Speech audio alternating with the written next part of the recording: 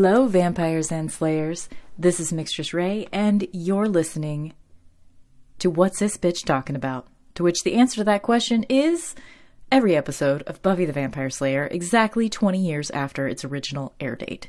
Which means, at long fucking last, we get to talk about Faith again. Because tonight we're talking about This Year's Girl that aired February 22nd, 2000, written by Douglas Petrie, directed by Michael Gershman. I know I don't always say that, but today I'm gonna say that. All right. Okay, no promises, but I'm going to try to speak very calmly in this episode because I have some sort of, I don't know if it's probably just a cold, but I have a sore throat and I have been trying to rest my voice. So, and now I'm doing a podcast. Okay, so what I'm going to do today, I have Nikki Stafford's Bite Me episode guide, and I'm going to read what she says about it and sort of comment as we go along, and that's how we're going to start today. I've lit a few candles. Sorry, I'm a little delirious. In my little space, in my tiny nook, my closet that I record out of. And I've got my cough drops ready to go. And my shot of whiskey, which I'm going to chase with mango LaCroix. Because I never learn. I always drink fizzy drinks whenever I'm talking to you guys. So I might be a little burpy. So I apologize. Alright, let's do this. Faith wakes up from her coma and attempts to exact revenge for what Buffy put her through. So that's the episode summary. Here's the rest. I hope this is okay that I'm doing this and doesn't have copyright shit attached to it. I mean, I'm giving credit to Nikki Stafford. And if she ever hears this podcast, I would love to collaborate with you in some way or, get more of your thoughts. Just when you thought that coma was a handy plot device to get Faith out of the picture permanently, she returns after a series of weird dreams. In each of them, Buffy stabs her over and over again, and it's only when she fights Buffy and wins that she's able to wrest herself out of the coma. The dream sequences are great, and it's a thrill to see Harry Grainer, I don't think it might be Grainer, again as the mayor. And Faith shows us just how strong a Slayer is when she gets up from her bed and walks into the hallway to speak to someone without her legs buckling or her voice cracking. Yeah, she should have had a little bit of voice cracking at least. I can suspend disbelief as far as maybe her... My mom said at one point, I think she said, so Slayer's muscles don't atrophy? So I could give it that, but she could have at least, when she first tried to speak, she could have been something. At this point, I think definitely Eliza Dushku becomes a much better actor, but at this point she was still pretty green. At this point, I think she's only 16 or 17 years old. And I don't have a way to look that up at the moment, but I know that when she first started playing the character of Faith, she was only 15, and that was just last year, so yeah, she'd only be 16 or 17 at this point. Buffy tells Willow that every police officer in Sunnydale is on the lookout for Faith and that she's probably hiding somewhere, when Faith suddenly turns around to confront her in broad daylight. Only Faith would have the guts to do something like that. And when she first gets out of the hospital, she goes straight to Giles' house and watches through the window as Buffy gets the phone call. Just as Angel watched through Joyce's window to see Buffy and Willow get the news about Ginny and Passion, Faith revels in their discomfort and the fact that she knows where they are, but they can't hurt her. I don't think she was reveling in their discomfort at all in that scene. I think she felt like that was the family she wished she could go back to, but she doesn't feel like she could. I do not think she was reveling in anything at that moment. So I disagree with Nikki on that one. Her sadism hasn't changed, but neither has her sense of guilt that what she's doing might be wrong, and if things had gone a different way, she could have been Buffy instead. Faith is also still Buffy's conscience, telling it like it is and pointing out Buffy's flaws. In this episode we see, that's interesting. Faith is still Buffy's conscience. I never thought of her that way. but Faith does confront things for Buffy that no one else confronts in her. So I can see that. In this episode, we see Joyce for the first time in ages, with Faith telling the audience what we've already figured out. Joyce is no longer a presence in Buffy's life. In Goodbye, Iowa, when Buffy feared that her friends' lives might be in danger, she hid everyone she cared about at Xander's place. Notice, Joyce wasn't there. So what? It's because Christine Sutherland was, like, out of the country at this point. Like, she was living in England with her family or something. She wasn't really acting much anymore. Notice Joyce wasn't there. So what better way to conclude the Faith-Buffy storyline than to let them walk in each other's shoes for a while? It's brilliant. Faith has always wondered if, by the grace of God, she could have been Buffy, and Buffy often tries to come to grips with why Faith is the way she is, what makes her tick, and what's going on in her brain. So voila, you're now in each other's bodies. It's an inspired concept that makes the anticipation for next week's episode that much more exciting. Okay, interesting facts. The title of this episode isn't just a reference to Elvis Costello's This Year's Girl. Didn't even put that together. I should have. Which appears on his 1978 album This Year's Model, but also to Japanese kitsch pop band Pizzicato 5's song of the same name from their 1994 American debut EP, 5x5. What? I've never heard this. Pizzicato 5 has a song called This Year's Girl from 1994. The EP is called 5x5. Shit, I'm going to pause this and write that down. Could it be possible that the entire inspiration for Faith using the phrase 5x5 is because of Pizzicato 5? Fuck. I bet it is. Okay, I need to hear that song. I need to hear that song. Okay, I'm gonna keep going. Normally I wouldn't read all of these little parts, but did you notice the dream sequences had some great hints and winks in them? Of course, we'll talk about that. In the first one, Faith tells Buffy she has to get ready for little sis to come. At the picnic with the mayor, Snake slithers across the blanket and the mayor tells him he doesn't belong there. And finally, when Faith wakes up, her monitor says 3097. Some fans speculated this could be the 730, all the numbers are there. She had referred to in the Graduation Day Part 2 dream sequence. Nope, it wasn't that, but yeah. Okay. Nitpicks. Why is it that 8 months after the Sunnydale High destruction, the building is still standing there with nothing but some yellow police tape around it? Good question. Every time the gang enters the place creaks and groans, wouldn't it have been demolished by now? And Harry Grainer has lost some weight and sports a different hairstyle, so it's not as believable that he would have made the videotape 7 months earlier. Whatever. Also, since Faith is one for questioning, shouldn't there have been at least one security camera on her room? And when she removes the wires that are monitoring her, the medical equipment should have been sort of beeping or showing a flat line. It did neither.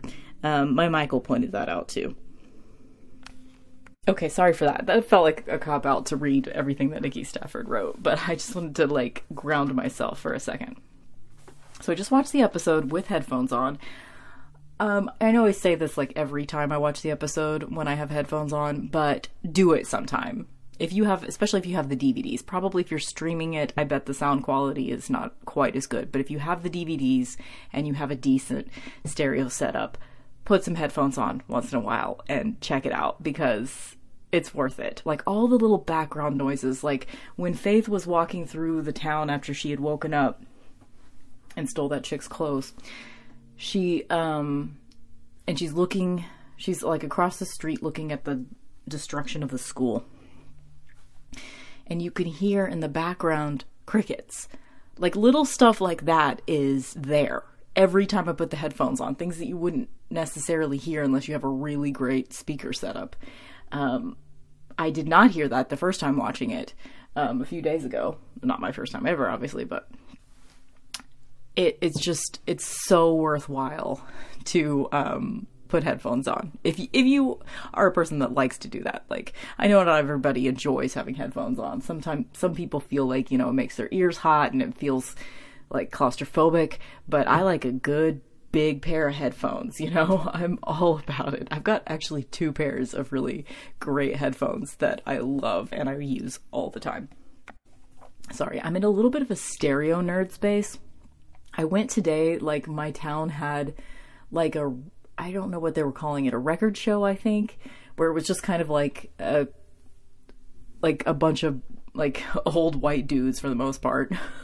There was one like younger black chick, and I was like, man, you go, girl. I should have bought some records from her just like to make a point, but I didn't actually want to buy any records. I have a lot of records, but anyway, there was a record show where like a bunch of different people were selling their records in like a warehouse in a convention center thing, and it was fun. And there was one guy that had stereo equipment, which is the thing that is most tempting to me. I already have pretty good stereo equipment, but I've been particularly tempted lately by CD changers. Like, what I really want is a 3-disc CD changer, because that's what I had when I was a teenager. And I think at one point I also had a 5-disc changer, but the 3 is a better mix. Like, I miss the days of just putting 3 CDs and shuffle all. It's such a stupid thing to want, but I think at some point I will probably get one. Anyway, I got to do that today, so that was fun. So that's my little personal aside. Let's get into talking about this episode. I'm so excited. Like, of course, the bigger discussion will be next week, thankfully, because I will be healed from this cold or whatever it is by next week. So I'll be a little less delirious. But this episode is still a really good episode. It's very well structured. It's awesome. I love that it starts with a dream that has symbolism buried in it. So I'm just let's get into my notes here. At one point, Buffy says, "I forgot." And Faith says, "I noticed." I think this is a really big deal. I think it's a really big deal that, Faith was basically set up to be Buffy's shadow. She's the dark Slayer. And I think it's really important that be acknowledged. The way that she handled it. She tried to be compassionate towards Faith, but she was prickly towards her since the very beginning.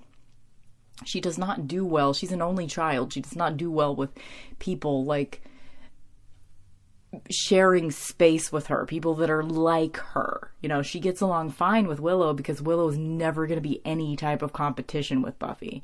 Like Willow and Buffy are never going to be interested in the same type of people. They're never going to be, never any type of competition between the two of them. And Buffy is only ever able to be friends with Willow as a female. She kind of gets a little bit of a friendship with Tara, but it's just based on the fact that Tara happened to see something and showed empathy toward Buffy, and that doesn't happen until season 6, but we really don't get her having any female friendships except Willow, which is unfortunate because the person that she really could have shared the most with would have been Faith. And I know I always talk about this, but if Buffy had been more involved in helping to get on the same level as Faith and talk to Faith and help rehabilitate Faith, if she had been half as caring towards Faith as she is towards her boyfriends when they're going through identity crises, hello Riley right now, then she could have, been okay. Like, Faith has been left behind by Buffy. Like, yes, she's done a lot of shitty things, but anyway, I over-identify with Faith. Y'all know this. Y'all know that's what I'm going to be talking about the next 2 episodes, is how much empathy I have towards Faith as a character. So this little moment, I forgot. I noticed. Like, in this dream sequence, this is Buffy's dream sequence. Buffy's dream sequence, actually, is it? Did they show that it was Buffy having this dream at the very, very beginning? Or was that another of Faith's dreams? That might have just been one of Faith's dreams. Anyway, in this particular dream sequence at the very beginning, Faith is very understanding. She's making Buffy's bed with her. And Buffy keeps saying, I have to go. And Faith's like, I know. You've got a lot to do. Little sis is coming. She understands why Buffy forgot about her. And that is just so heartbreaking to me. And it really was. Like, I feel like this is out of character for Buffy. I feel like she, you know, like that moment whenever she first put Faith in the coma and she kisses her on the forehead, like a little moment of understanding. I feel like a more realistic portrayal of Buffy's character, who's often shown as an empathetic person that gives a shit about what other people think. Yeah, she's very self-centered, so she's not always, she kind of has to force herself to put herself in someone else's shoes. But I just feel like we should have seen her visiting Faith. You know, like, I think it would have been, even if we had just seen it like twice in the last, you know, we've been through 2/3 of a season at this point of not even talking about Faith.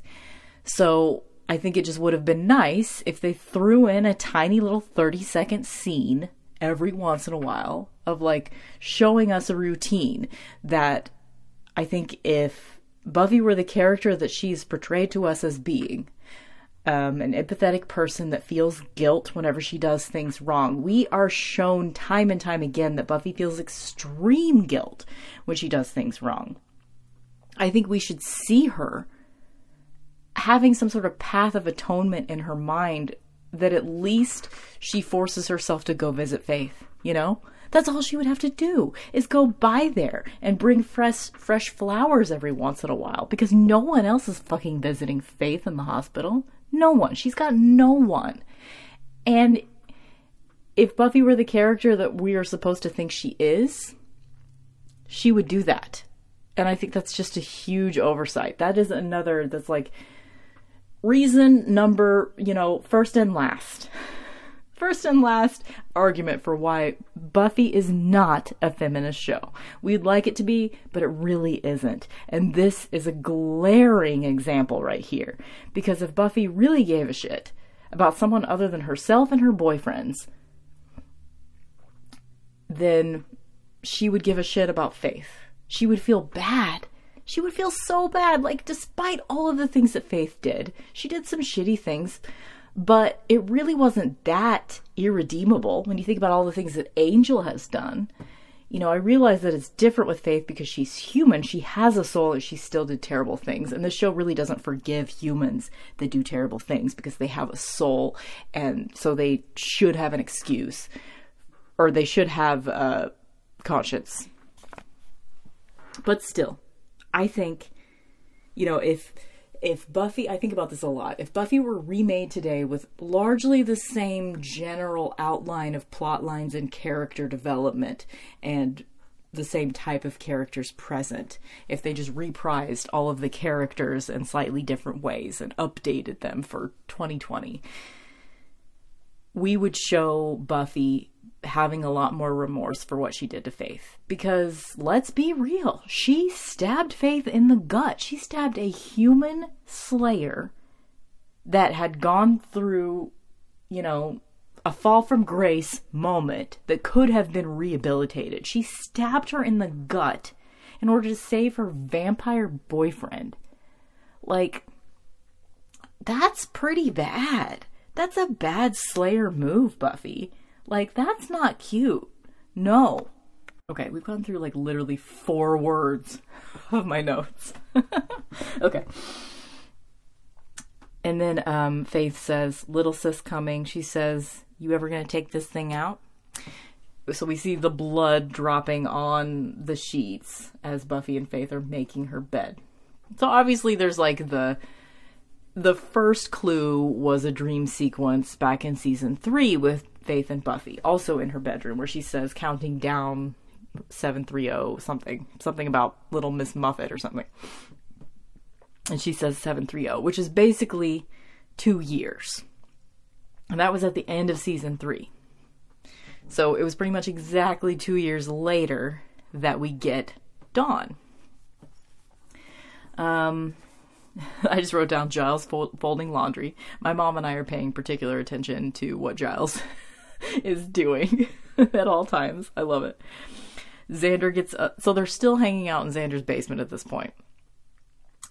At the beginning of the episode, Xander's getting electrocuted because he's trying to figure out how to work the blaster gun. I think that was the same gun that Walsh had given to Buffy that backfired and like broke or whatever.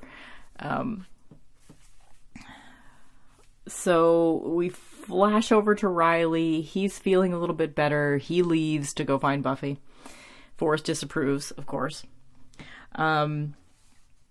Another one of Faith's dreams. This is where Faith is revealed as like at the end of the dream we see Faith in the coma. I think in the first dream sequence at the very beginning, that's why I don't know if it was Buffy or Faith having the dream, because I don't think they show that. I think they just show the dream and then maybe the theme song comes on. I don't know. I didn't write that down. I might have missed something. So Faith dreams of... So this is one of Faith's dream number 2, if you assume that the first dream of the episode was also her dream. She's having a picnic with the mayor, and she is dressed in like pretty flowery, light-colored clothes like she normally wouldn't wear in real life. And she's having the picnic with the mayor, and she's worrying. She's like, isn't it going to rain? And the mayor's like, don't worry about it, don't worry about it. And then a snake like slithers across the blanket, and he picks the snake up and says, what are you doing here, little guy? You don't belong here. And I think that's supposed to be kind of like a foreshadowing of later when he tells Faith via the VHS tape that she doesn't belong in this world anymore. Then Buffy comes, interrupting the picnic, kills the mayor, and then chases her and kills her, I guess. I think in this particular episode, she's getting killed, or she's just getting chased by Buffy with a knife. It's always that same jackal knife that used to be Faith's knife. I mean, really, think about this from Faith's point of view. Okay, like, you've been through some shit in your life. Obviously, you've been through a lot before you were even called as a Slayer. And then you go to meet another Slayer after your Watcher gets killed in front of you, and you go to meet the only other Slayer in the world, and she just pretty much immediately puts up a wall against you, and you keep trying to get in. You stay in town for months and months, and you just finally give up. You finally give up and you go to the dark side, and she still doesn't give a shit, like. And then she steals your knife that was a gift to you from the only person that's given a shit about you in the last year, since your Watcher died, the mayor. She steals your knife and then later stabs you with it to save her boyfriend, who's a vampire. Like, come on. Come on. I mean, we're used to seeing all this shit from Buffy's point of view, but really, think about it from Faith's point of view. Buffy's a piece of shit. From Faith's perspective, she is. Okay. She's a victim in her coma world being relentlessly pursued by Buffy. So this is another thing. Like, it makes even more sense that Faith would be extra on the warpath when she wakes up from the coma. Because she wakes up from the coma, she's really confused. She doesn't know what the fuck's going on. She realizes it's like 8 months later. No one gives a shit about her. The mayor's dead. She goes to see what's going on at Giles' house, and there's a new boyfriend. The person that she was almost gutted for, which she says later, we'll get there, isn't even in the picture anymore. And, okay, I hate to bring this up because this might be a little bit triggering. So trigger warning for sexual abuse. But I always think about this. Even before I saw Kill Bill, I thought about this a lot. It is actually a thing that women in long-term coma situations are raped. They're raped by different male orderlies that work at the hospital, probably also situations like in Kill Bill where like someone comes and pays the orderlies at the hospital for time alone with female coma patients. There was a coma patient, like, I'm sorry to like, I don't like to like talk about really upsetting shit like this from the real world, But there was like a coma patient. There was like a news story in the last couple of years where a coma patient was pregnant and coming to full term, even though she's been in a coma for like 10 years or something. This shit happens. And I think about it every time I see a movie or a TV show where there's a woman in a coma. And I know that, like, obviously, like, a show like Buffy is not going to address something that fucking dark. Like, they really don't go that dark. I mean, yeah, a couple of moments in season 6 they could have gone that dark, but at this point they're not going that dark. But I think about that, you know, she was in like a fucking basement of the hospital in a coma for 8 months. A beautiful young woman. Like, I'm sorry, but you wake up from a fucking coma, you realize no one has been looking for you. Sorry. And she's having dreams for 8 months straight that Buffy is pursuing her and stabbing her. And of course she is, because that's the last moment she remembers.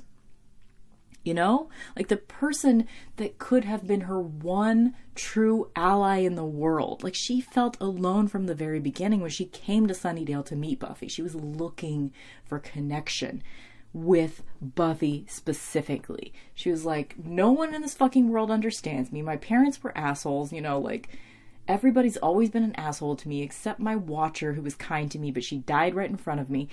Like, she has nothing. Like, you would become like Faith too. Like, all of us would. Sorry, remember when I said I was going to talk quietly tonight?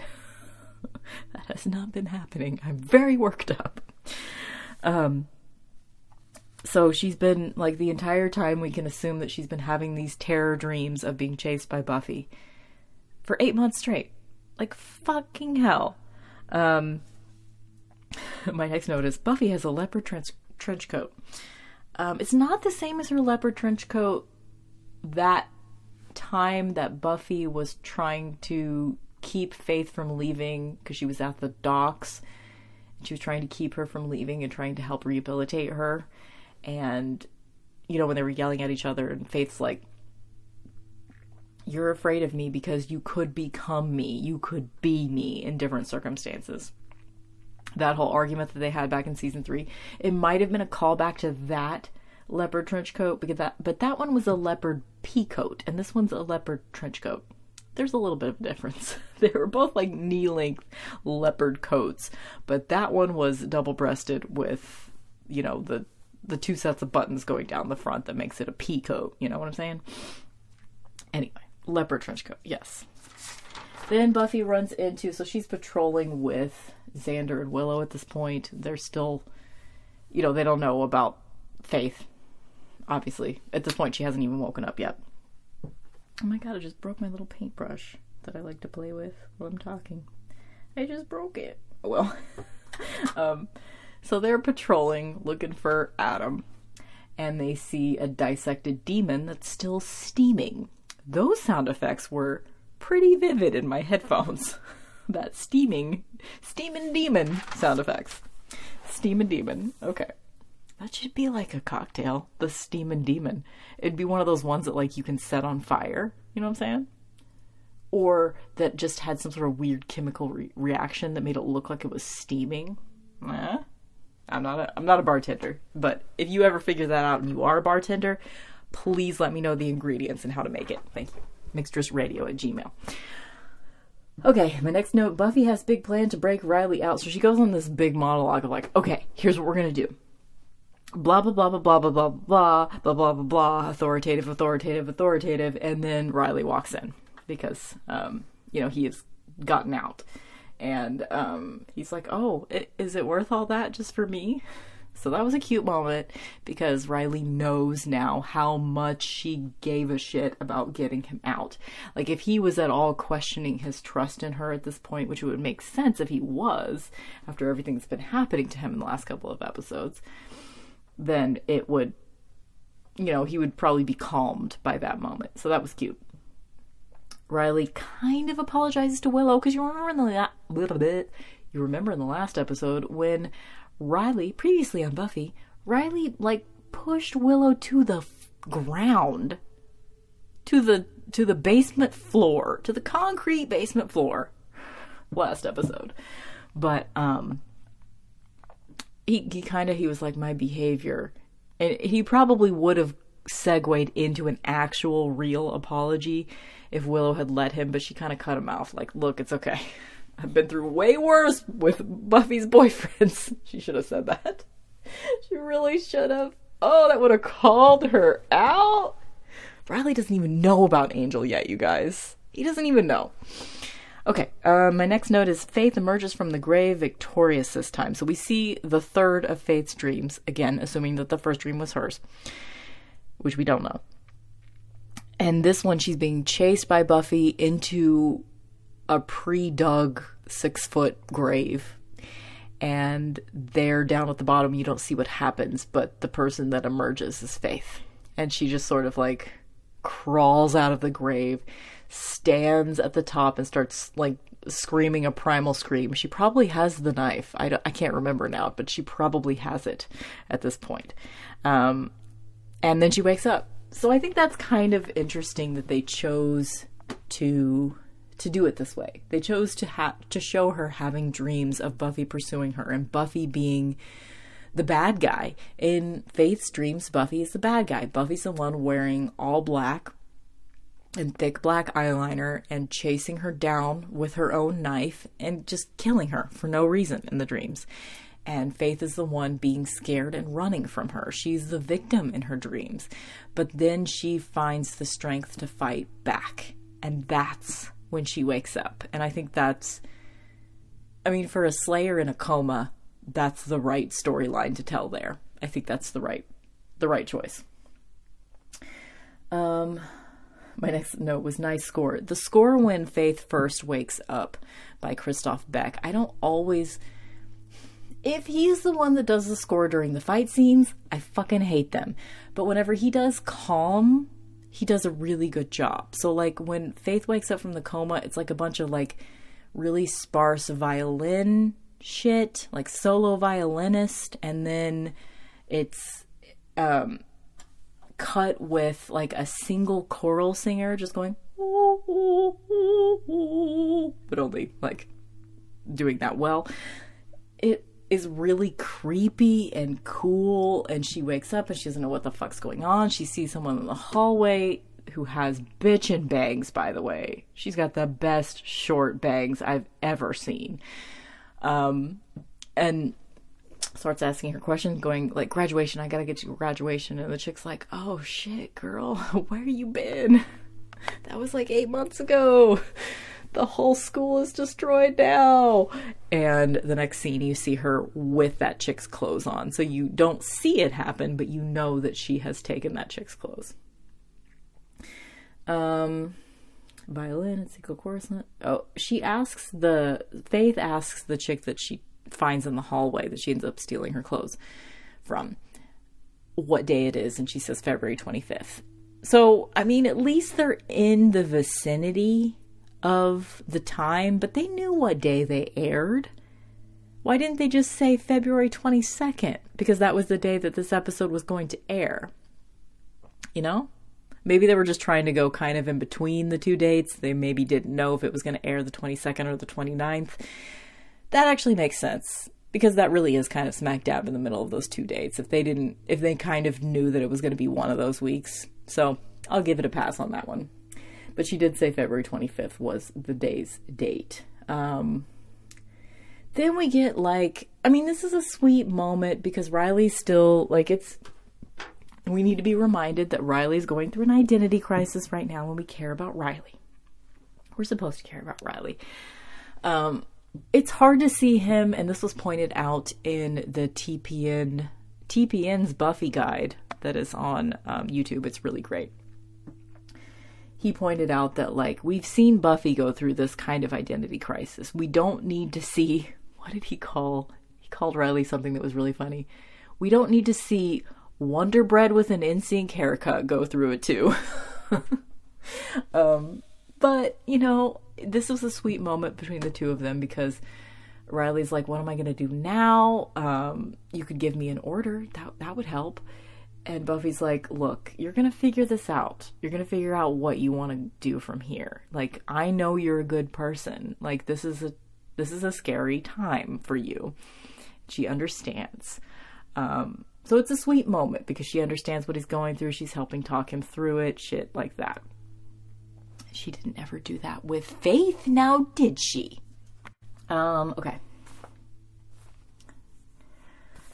The nurse that finds Faith gone when she starts her shift. You see a whole conversation between her and like some other orderlies or something, some other hospital people, doctors or something. And when they walk away, she calls someone on the phone and says, all she says is, "It's happened. Send the team." So you're like, what the fuck is that? And I kind of jumped ahead. So this is the point where we cut to Faith walking around town. Like, she goes to see the school and sees that it's destroyed. She like walks around the square or whatever, and there are people fucking everywhere. Is this not a small town? Like, I live in a small town. There are not people fucking everywhere at night. There's just not. Not even in, like, downtown. Like, there might be a few people out walking, but not that many. She sees people everywhere. So she's sort of walking around bewildered, like, what's going on? And then my next note is Giles making tea. So we're at Giles's place now, and we see Faith is, we see it from her point of view. She's just like watching them from outside the window. She's listening to their entire conversation. And I wrote it down. I put the like display information of the DVD up on the screen. From minute 20 and 47 seconds to minute 22 and 28 seconds, Riley is not in the shot, even though he's in the room, and he just listens. So this is after, like, they were talking about initiative shit, enough for Faith to see Buffy, like, sitting on Riley's lap and running her hand through his hair. La, la, la, la, la. And you're like, wow, what this must look like from her point of view. This is crazy. Like, who is this guy? And then we see a call comes through for Buffy, and she gets on the phone, and then when she gets off the phone, they have an entire conversation. That's the 20 minutes and 47 seconds to 22 minutes and 28 seconds where they're talking about Faith and what the fuck they're gonna do because she's awake now. Riley just listens the whole time. He's not even in the shot, it was cute that they did it that way. They framed everybody else, and he was kind of sitting on a chair next to the fireplace, so they were able to cut him out of the shot completely, so you kind of forget that he's there. And then at the very end, he's like, "Who's Faith?" So I thought that was kind of,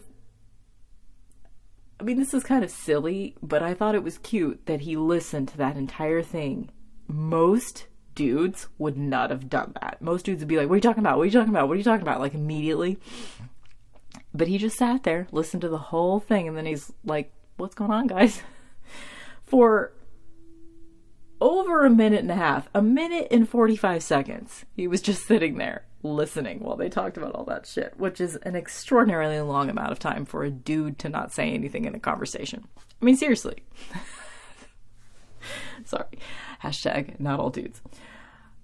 My next note is Willow is evil, because at first, Buffy's a little bit compassionate. She's like, what does she say? She says something like, we still have a decision to make. I mean, do we turn her over to the cops? They're not going to know what to do with the Slayer. And also, we don't know what she's thinking. We don't know what she's feeling.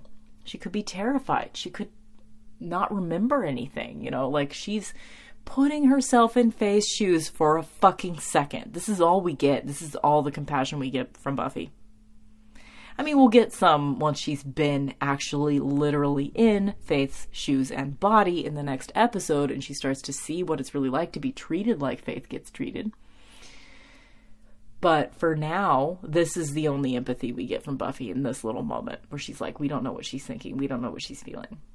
And we don't get to see, at this point, we're entirely in the room with them. And we don't get to see what Faith's reaction to Buffy saying that is. Like, it's possible she left before she even said that.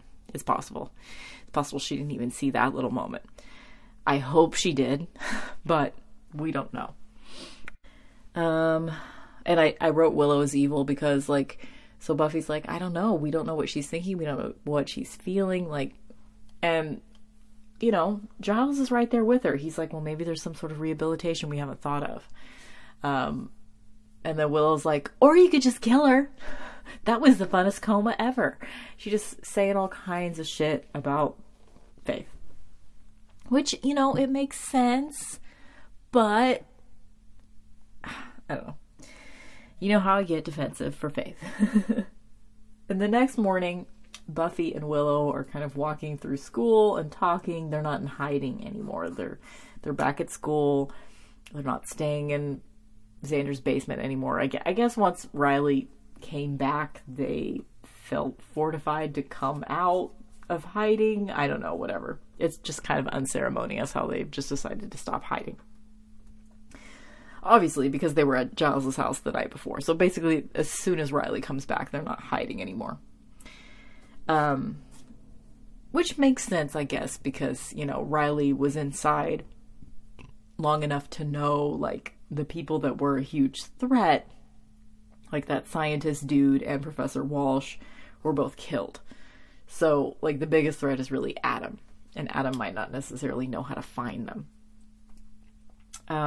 Although that's why they went into hiding in the first place. Whatever.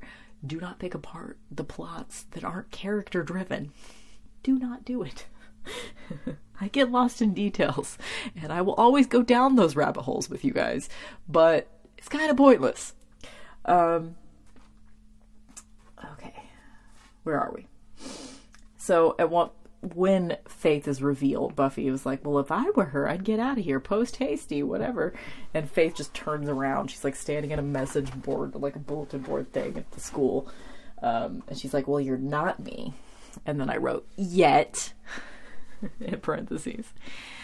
Okay, so here's where we segue into, this is going to be what I assume will be a continued plea that you guys will probably get annoyed by me mentioning this in every single episode, but I figure it's going to be the kind of thing that if I am ever granted this particular wish, that it might take some time for the wish to be granted.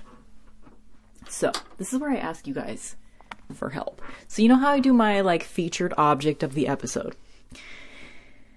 In this particular episode, it's not really an object from the episode, but it's an object that I was reminded of by watching the episode. So you know how the mayor gives Faith, like, an envelope with a VHS tape in it?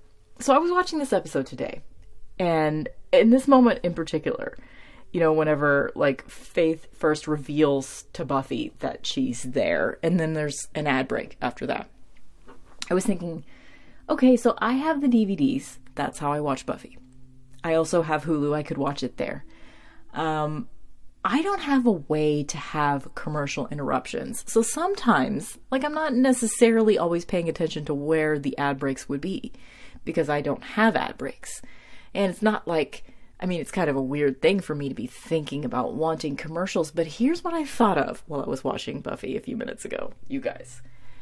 Would it not be the most amazing experience ever?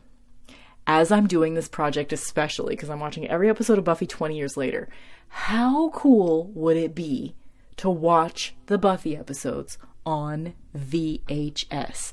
On not just regular, like, VHS that you buy that doesn't have any commercials, but VHS that someone taped at the time that it first aired.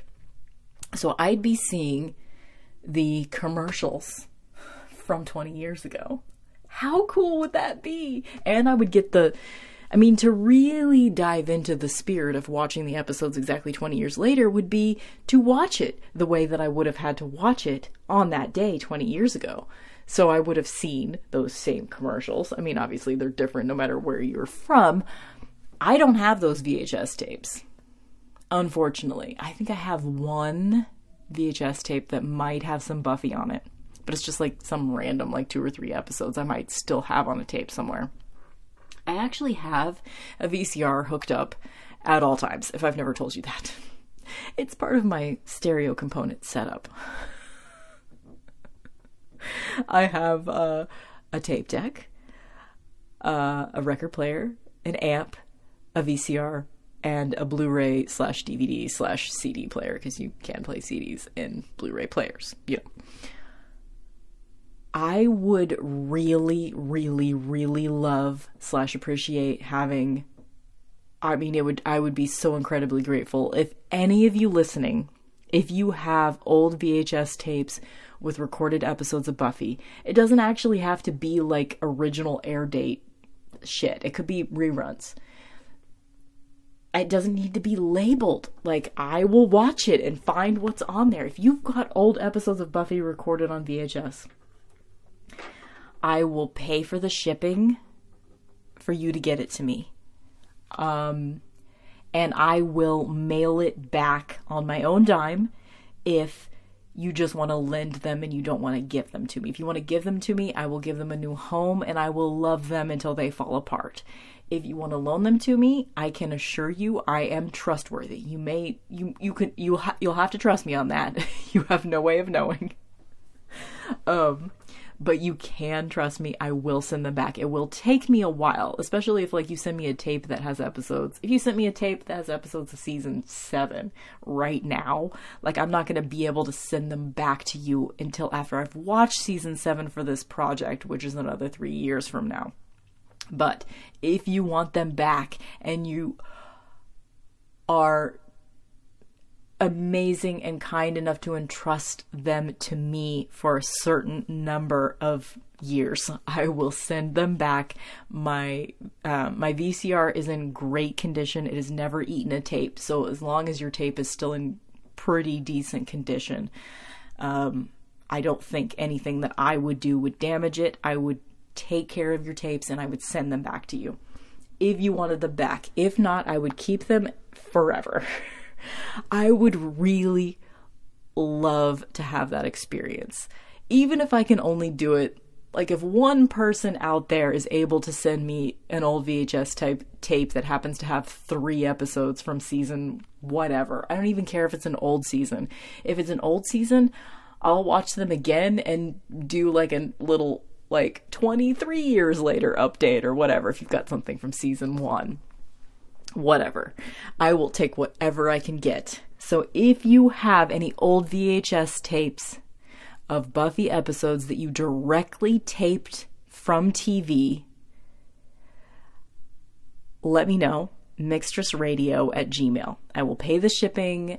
I will send them back on my own dime if you don't want me to keep them forever. If you do want me to keep them forever, I will give them a beautiful home and I will cherish them.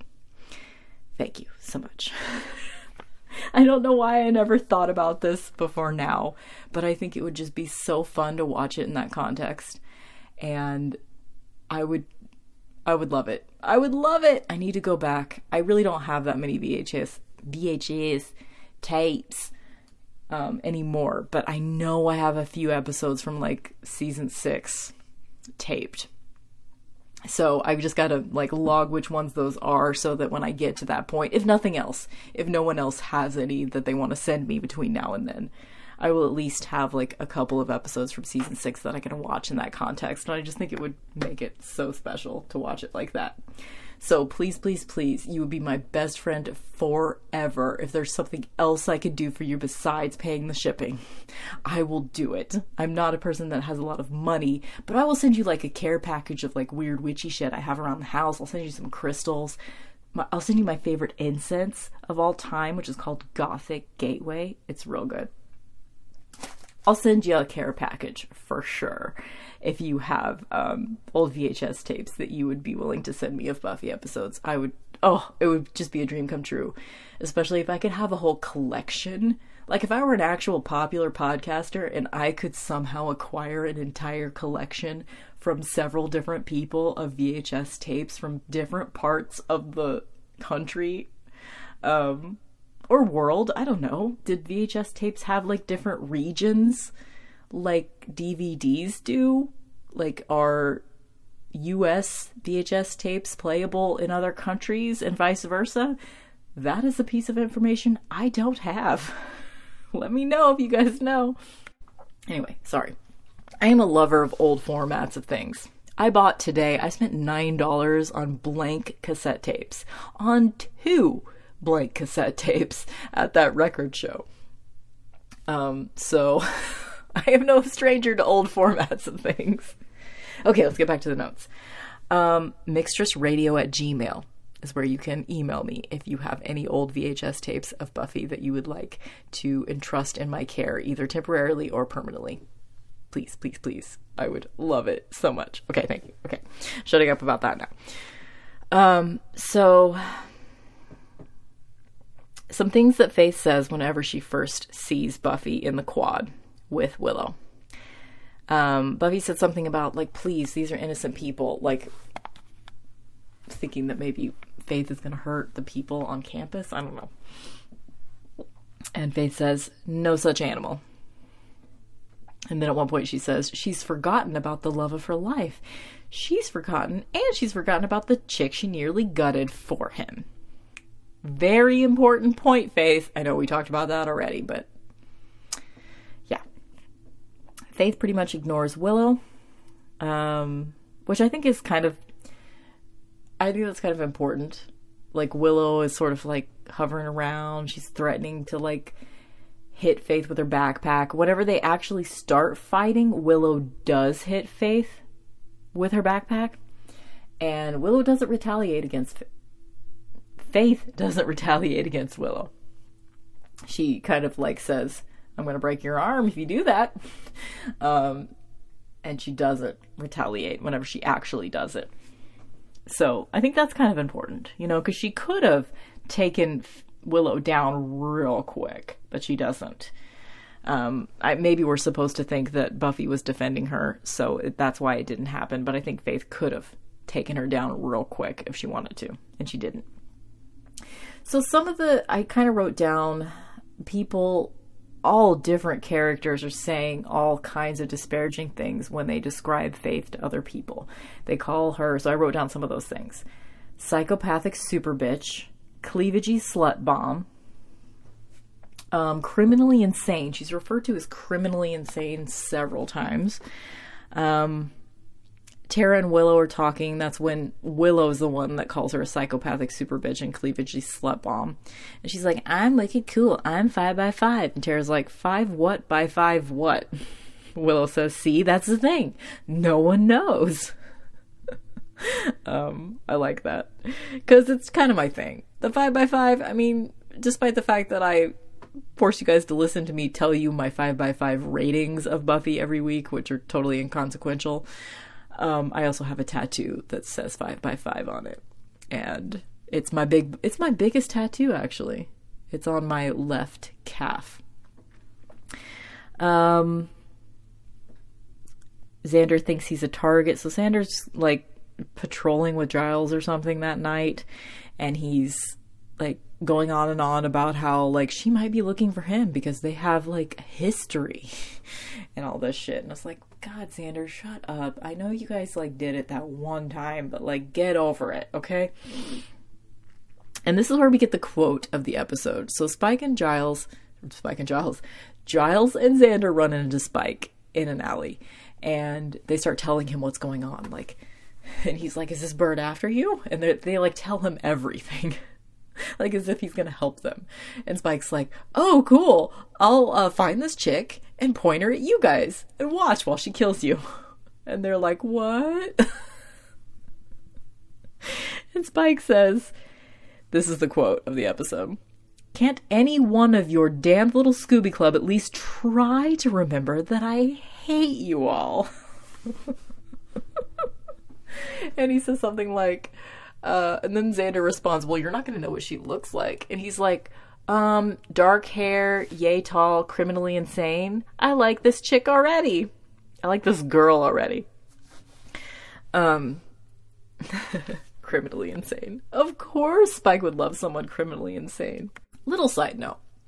Like, one of the reasons that I'm so defensive of Faith is because my very favorite character type of all time is essentially criminally insane woman.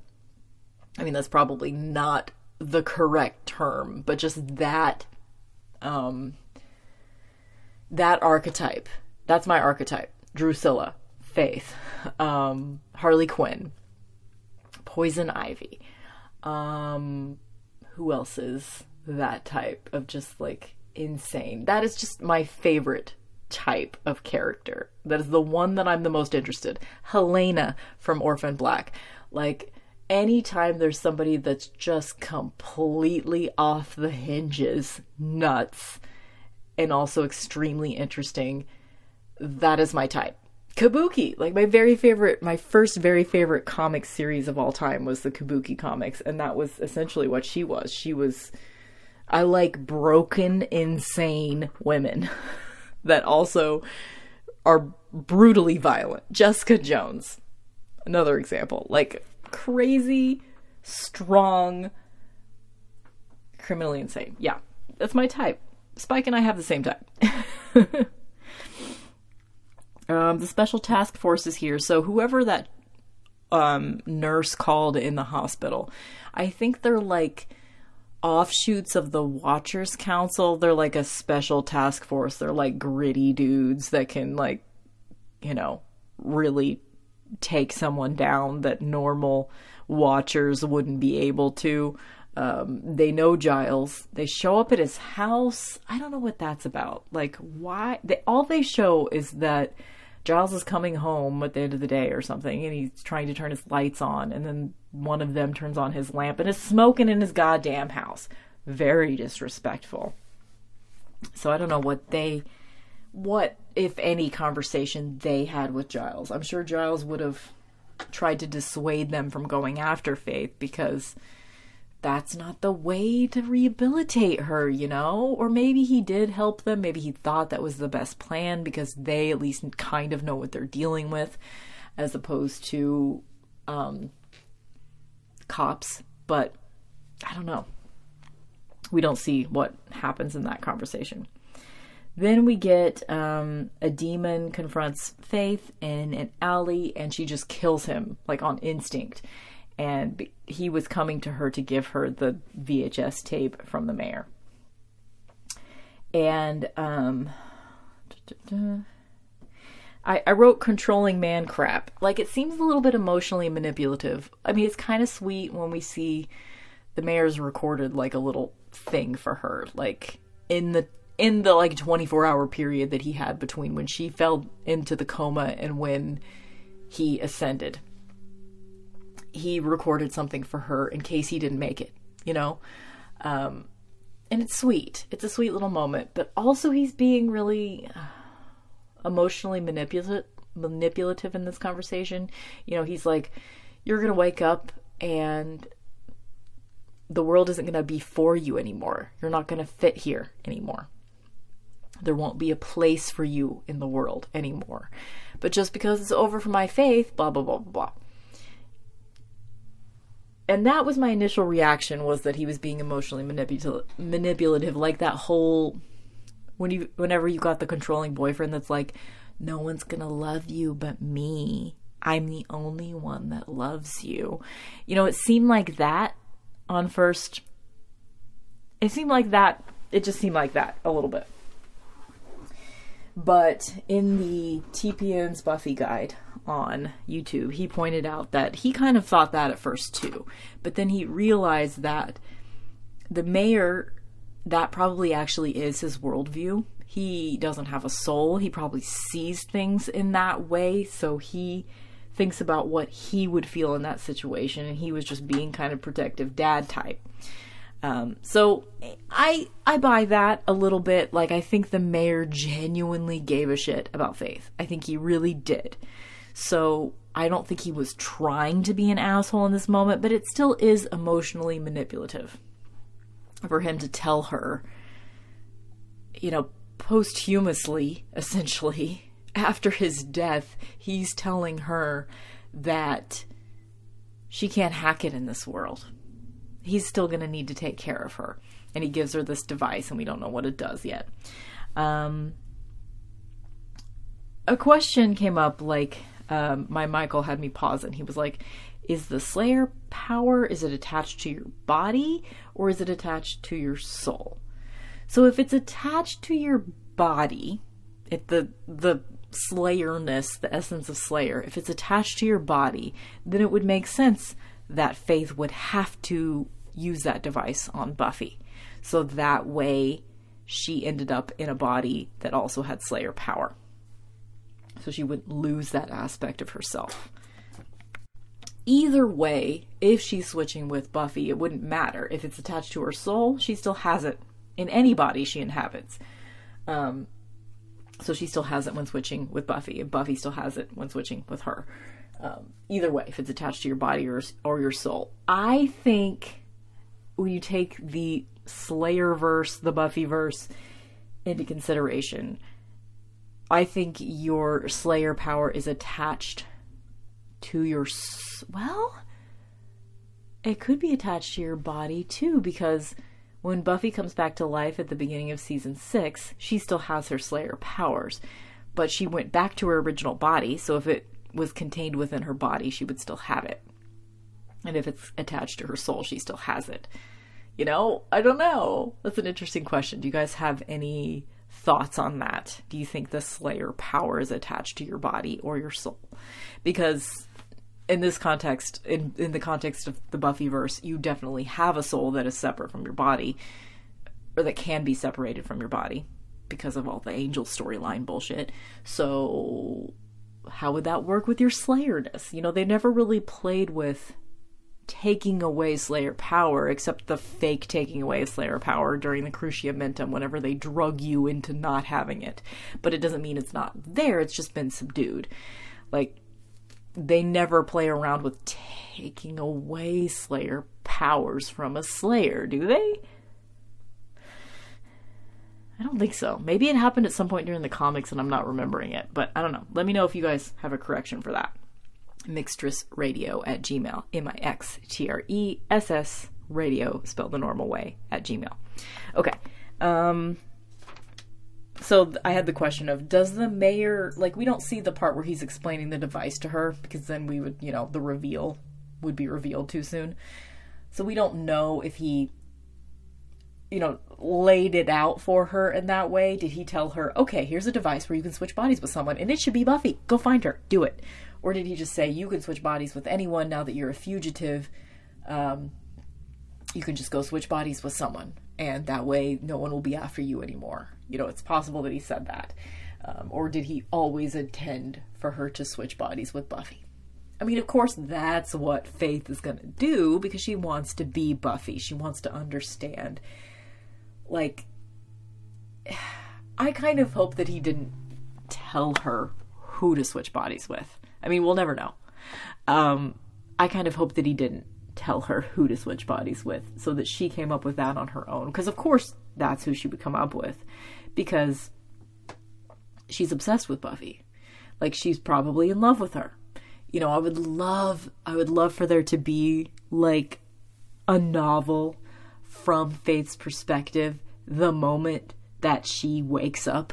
You know, like, I'd love for a novel that starts with her having the relentless nightmares, and then she wakes up from the coma, and what is she thinking? What is she thinking whenever she slowly realizes what's going on in the world since she's been asleep, and the fact that she was in a coma, and then how does she feel during this whole process? Oh, I would love that. I would love that.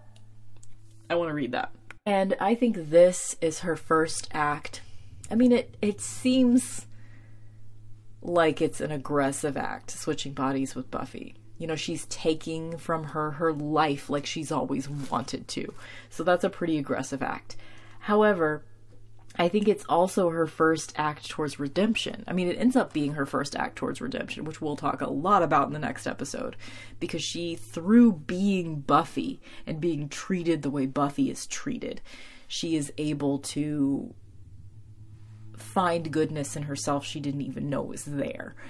But I think just her choice of trading bodies with Buffy is her first step towards redemption. Even though it's really violent and it's not a good decision. It's the decision a criminally insane woman would make. But it's a step in the right direction, because she has to know on some level that being Buffy will change her. So she doesn't, it's not like she wants to be bad. You know, if she truly wanted to be bad, she wouldn't have switched bodies with another Slayer, especially if she was able to retain her Slayerness by switching bodies with anyone. If we go with that theory, she could have switched bodies with a vampire. She could have been a literal vampire slayer. You know what I'm saying? Like, I want to see that. I want to see that. Why have they not written that into the Buffyverse at some point? Like, okay, here's what I want.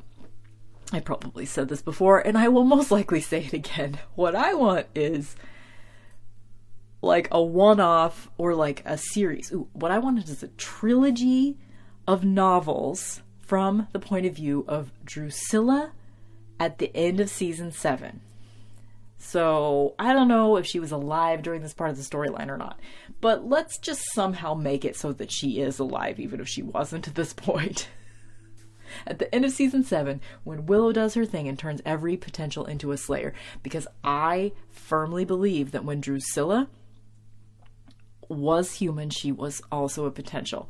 And I want there to be some sort of fluke where even though she's a vampire, she's able to be imbued with Slayer power. Maybe Slayer power actually is attached to your soul, which means that her soul comes back to her. Maybe there's a whole subset of vampires that would have been potentials before they turned into vampires. And in that moment, their souls were returned to them along with Slayer powers. Like, this is a fantasy world. We can make up whatever the fuck we want. I want that. Because Drusilla was definitely a potential. And I want to see how she grapples with her identity. From being a vampire for 300 fucking years or whatever the fuck, to all of a sudden now she's a vampire slayer. And she's confronted with being pious again in a way that she hadn't thought about since she was training to be a nun in her human life. How cool would that be? I'm there for it. Like, I say all this shit like, well, you could just write it yourself, except I could start trying to write fiction and then eventually I'd get good enough to be able to publish something like that. I guess I could do that. But right now I'm so far away from being able to I'm not a plot person. Somebody else would have to give me plots. You know? Anyway. I am just going off on all kinds of weird rabbit holes. Okay, let's go back to the notes. Where are we? Okay. Then we get Faith has gone to... We get a stupid conversation between Buffy and Riley where Buffy's like, no, seriously, Faith is bad. She's real bad. And Riley's like, okay, she's bad, but I think there's something you're not telling me because she's been editing out all the Angel stuff because she doesn't feel like getting into it with him right now. Which, of all the conversations we've seen the two of them having in this episode that's supposed to be about fucking Faith, I don't care about Riley at the moment. You know, I like the guy, but for now he needs to just shut up. I don't care about Wonder Bread with the NC haircut. Oh, poor Riley. But seriously, I know he's having an identity crisis and we should pay a little bit of attention to him, but whatever, I don't care. So she's talking to him, blah, blah, blah. She thinks she's guarding him because she thinks Faith is going to come for him. But then she actually goes for Joyce. So we see her with Joyce. So this is the first time we've seen Joyce, like, since the beginning of the season. I feel like we've seen her at some point during the season, but not much. Maybe one other episode. Yeah, that, like, first episode of the season, she went home because she was feeling weird and left out, and her mom had already, like, put a bunch of museum crap in her room. And Faith goes to her and kind of, like, punches her and holds her hostage and whatever. And here's where we get a really touching moment. I mean, most people wouldn't call this a really touching moment, but I do because I over-identify with Faith. So she's talking, she's monologuing at Joyce, and she says, she's like, you know, she's noticed that, you know, there's a whole pile of letters for Buffy, so she can intuit that Buffy hasn't been home in a while. So that's pretty astute, you know, for somebody that's criminally insane. She's paying attention to details, you know, she's still a smart fucking slayer. And she says to Joyce, I know what it's like. You think you matter. You think you're a part of something. And then you get dumped. It's like the whole world is moving, but you're stuck. Like the animals in the tar pits. It's like you keep sinking a little deeper every day and nobody even sees. So that's really, really important. Joyce reacts to that by saying, like, are you gonna kill me anytime soon? Which is shitty. First of all, Joyce, the person that's always compassionate towards vampires that come over to her house and, like, serves them cookies and shit, she'll sit down with Spike or Angel or whoever and have cookies with them and find common ground. And, I mean, obviously she's being held hostage right now by Faith, so, like, you know, whatever. Like, she wouldn't be warm towards her. But she should at least be feeling something towards her after that little monologue. Like, if Joyce were the character that we all thought she was, if this were a feminist show after all, then Joyce would be allowed to give a shit about Faith in the way that she gives a shit about male vampires. You know what I'm saying? Anyway. That was just a really touching, you know? You're stuck like animals in tar pits. You think you matter. You keep seeking a little bit deeper every day and nobody even sees. Which is exactly what was happening last season. She was just sinking and sinking and sinking, and no one was noticing her. She was invisible. It's heartbreaking. It's heartbreaking. Then Buffy gets there. She like bursts through the second story window. Who knows how the fuck she did that? And why the fuck she did that? 'Cause she would have had to climb a tree and then burst into the window. I mean, I guess she does have Slayer jumping powers, so she probably just jumped. But we still don't see that demonstrated often enough to think that that's what she did. She should have just come in the front door and snuck up on them. We know Joyce's bedroom is in the second floor. Like, no. Why did she burst in through the window? So she basically, like, she hasn't been home in months, and she comes back and destroys the whole fucking house with her fight with Faith. And then, as we'll see in the very beginning of the next episode, she's like, Mommy, I just want to take a bath. Bye. So she, like, destroys the whole house and doesn't help clean up at all. Being the mom of a Slayer would really suck, okay? Like, take it outside, okay? The things that they destroy in the Summers house. Every time there's destruction of the Summers house, it's very upsetting. Later, it's a little bit easier to handle whenever Xander is actually doing carpentry on a full-time basis and he starts actually putting the house back together after they destroy it. It's a little bit comforting because at least he's doing something that is useful to the group and you know that he's going to do it. But how the hell did Joyce do that all those years? Okay.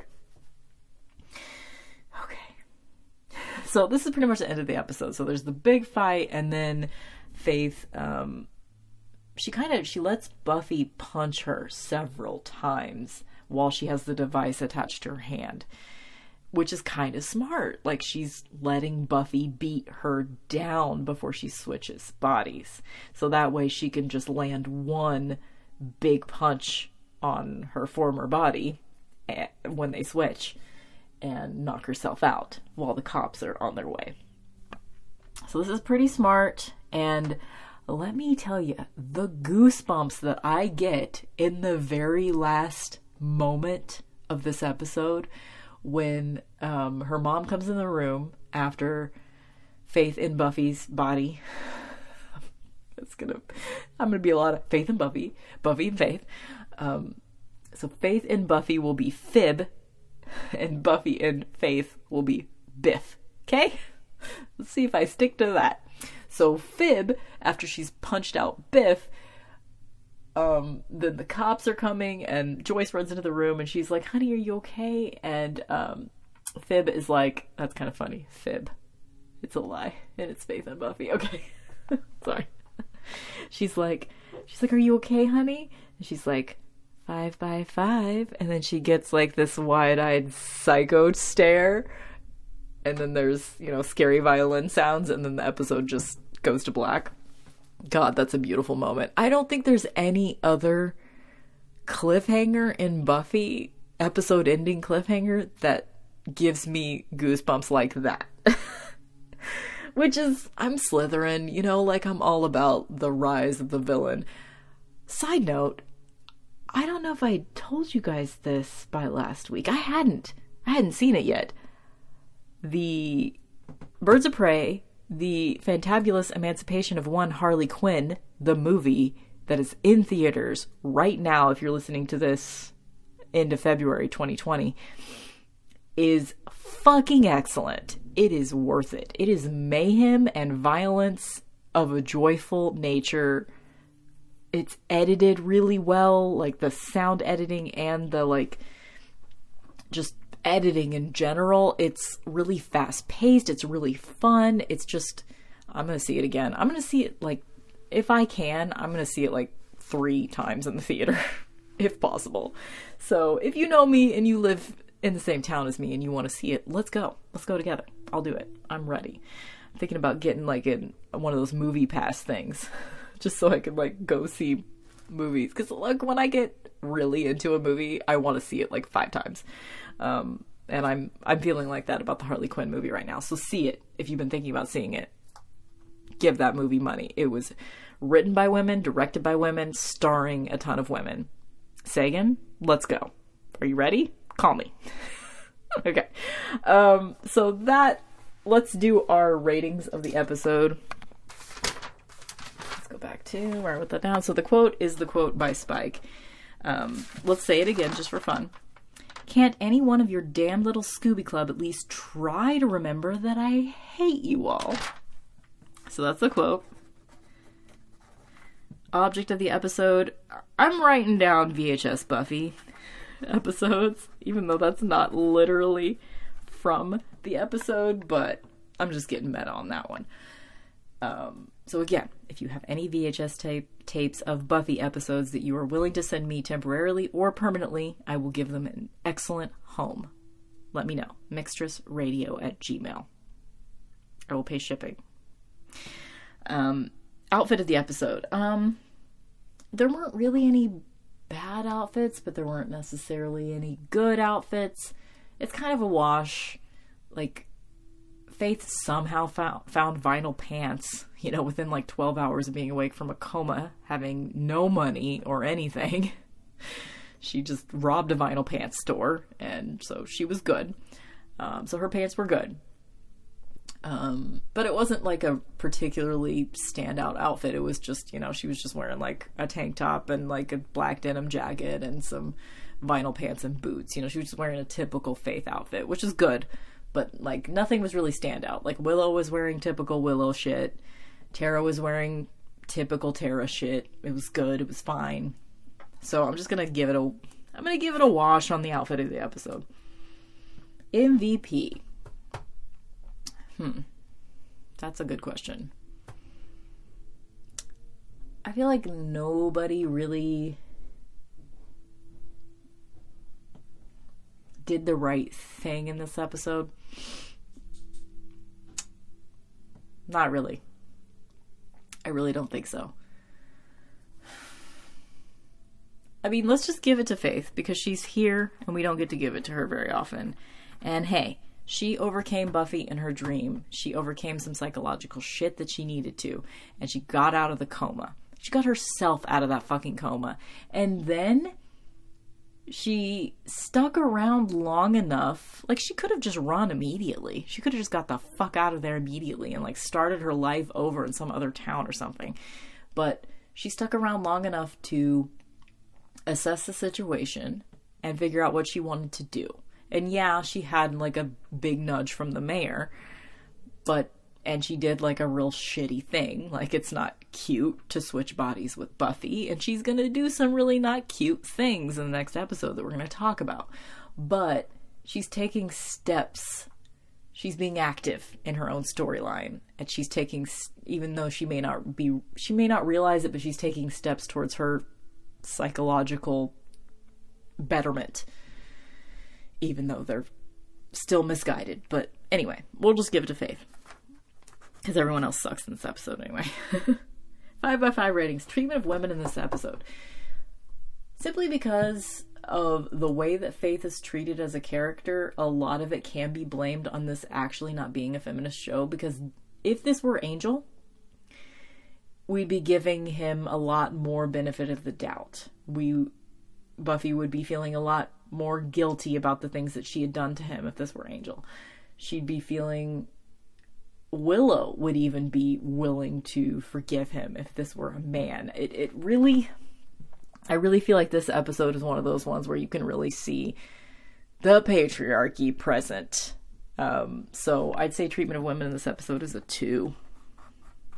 I mean, I can't give it a 1 because it's not as bad as most pop culture in 2000 was. So it still gets a 2, which is better than that, but it was kind of shitty. Overall enjoyability of the episode. This is a pretty good episode, with, save for like those like scenes with Riley that were just kind of like, we don't want to talk to you right now, Riley. I'm sorry. I know you're going through some shit, but not right now. With the exception of that, it was a very enjoyable episode, and it was well paced, and it went by really quickly. You know, like, I'm used to watching this as, you know, back to back, since it's a 2-parter. So it's weird to stop right there. In fact, this is the first time I think I've ever stopped after just watching that episode. So it's going to be hard for me to wait till next week, but, so it's a good episode. Let's give it a 4. So this episode gets an 8 altogether. Okay. Do we still have to talk about Angel? Hold on, I gotta pee first. Okay, the Angel episode is called The Prodigal, written by Tim Minear and directed by Bruce Seth Green. Plot summary. According to Nikki Stafford's guide entitled Once Bitten, past and present come together when Kate faces her feelings about her father, and we learn about Angel's relationship with his father. So, this episode is kind of partially a flashback episode. We get a whole bunch of terrible scenes of Angel and his relationship with his dad, and then his relationship to his dad before and after he became a vampire. So, I mean, it's interesting backstory for Angel, I guess, if you care. I think it's interesting that they made, in this episode, they were making a direct parallel between Angel's relationship with his dad and Kate's relationship to her dad. That is something that you really don't see very often. Like, normally you don't make a direct comparison between a male character and a female character in this way. And it kind of took me a while to catch on that that was what they were doing with this episode. So I thought that was really cool. And it was a perfectly fine episode. Like, I didn't literally enjoy it that much, but I think it was just, it could have been edited a lot better. I think it's an interesting story to tell. If they had made the parallels, it felt really disjointed. Like, it was hard to notice that that was what they were doing. It's cool as a concept that they were making comparisons between Kate and Angel.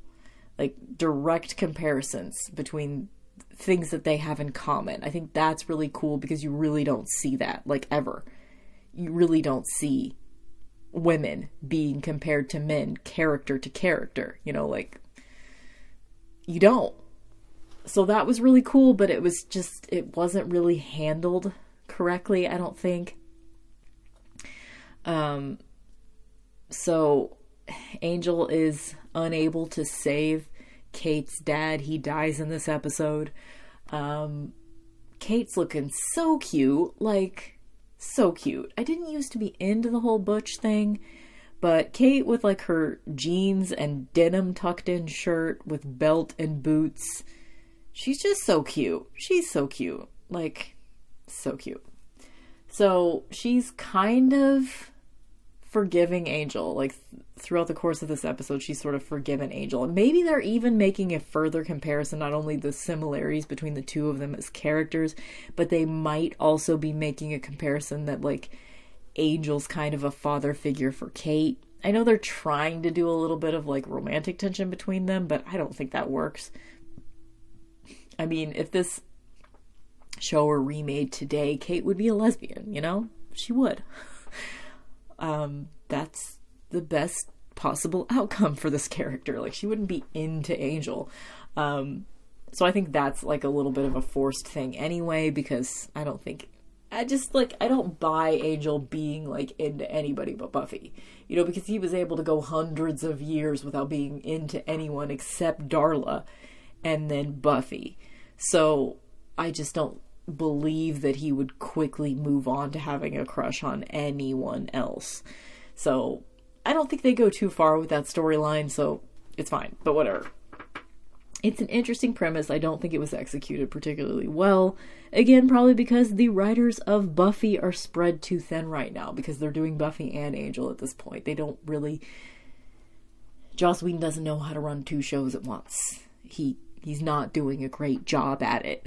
So, again, like, as has been the case with almost this entire season, if one of these shows has a great episode on that week, the other shows is kind of shitty. So in this case, it's the Angel episode that's kind of shitty. I mean, it's fine. It's fine. I don't remember anything super stand out about it. Yeah, I don't really have anything to say about it. And I don't even care enough to read the rest of the description in this book right now. So, sorry, I'm not really an Angel recap podcast, but I am really enjoying watching every episode exactly 20 years later. Alongside Buffy, I just don't pay as much I watch the Angel episodes once instead of twice. I don't take notes with the Angel episodes. I'm sure you guys didn't even notice. That is sarcasm. Sorry, I don't do it often. But yeah, it's not an Angel recap podcast. If you want an Angel recap podcast, there's a really good one called Angel on Top. But yeah, I'm not the one to give it to you. I'll give you overall plot points, and we are actually coming up on, I mean, it's gonna be a little bit, but when Faith crosses over onto Angel, I'm going to be treating those episodes more like I treat the Buffy episodes. So I'm not sure exactly how I'm going to handle that yet. I'd love to know your input. Would you rather, once we get to that point, so coming up pretty soon, there's going to be a Faith story arc on Angel. I think it's going to happen in April. So when we get to that point, I'm going to be talking pretty in depth about the Angel episodes. Do you want me to put it in the same episode as the Buffy discussions, or do you want me to separate the episodes? Because likely I'm going to be talking about the Angel episodes with Faith in them as much as I talk about the Buffy episodes. So that means that the podcast episodes, if it's all together in one shot, they're probably going to be like fucking 2 or 3 hours long. Like, seriously, I'm going to be talking so much if I talk about 2 episodes as much as I talk about the Buffy episodes. I mean, I guess I'll just give you a fair warning, but if you really, really, really don't want it to be all together in one episode, let me know. Okay, so I guess that's it. I hope you guys have an incredible week. Unfortunately, we have to wait another week until we get to talk about Who Are You?, which is when it really gets exciting, when Faith is in Buffy's body and Buffy is in Faith's. I will have so much to say. Like, being a psychology major in school, even though I'm not using that degree now, is just, I find this kind of shit so fascinating when it's done right, and so I'm gonna have a lot to say, even though I've already said a lot. So I'm gonna shut up now because my throat hurts. It's time for some cough drops. And maybe some ibuprofen PM. Hope you guys are great. I will see you next week. Bye.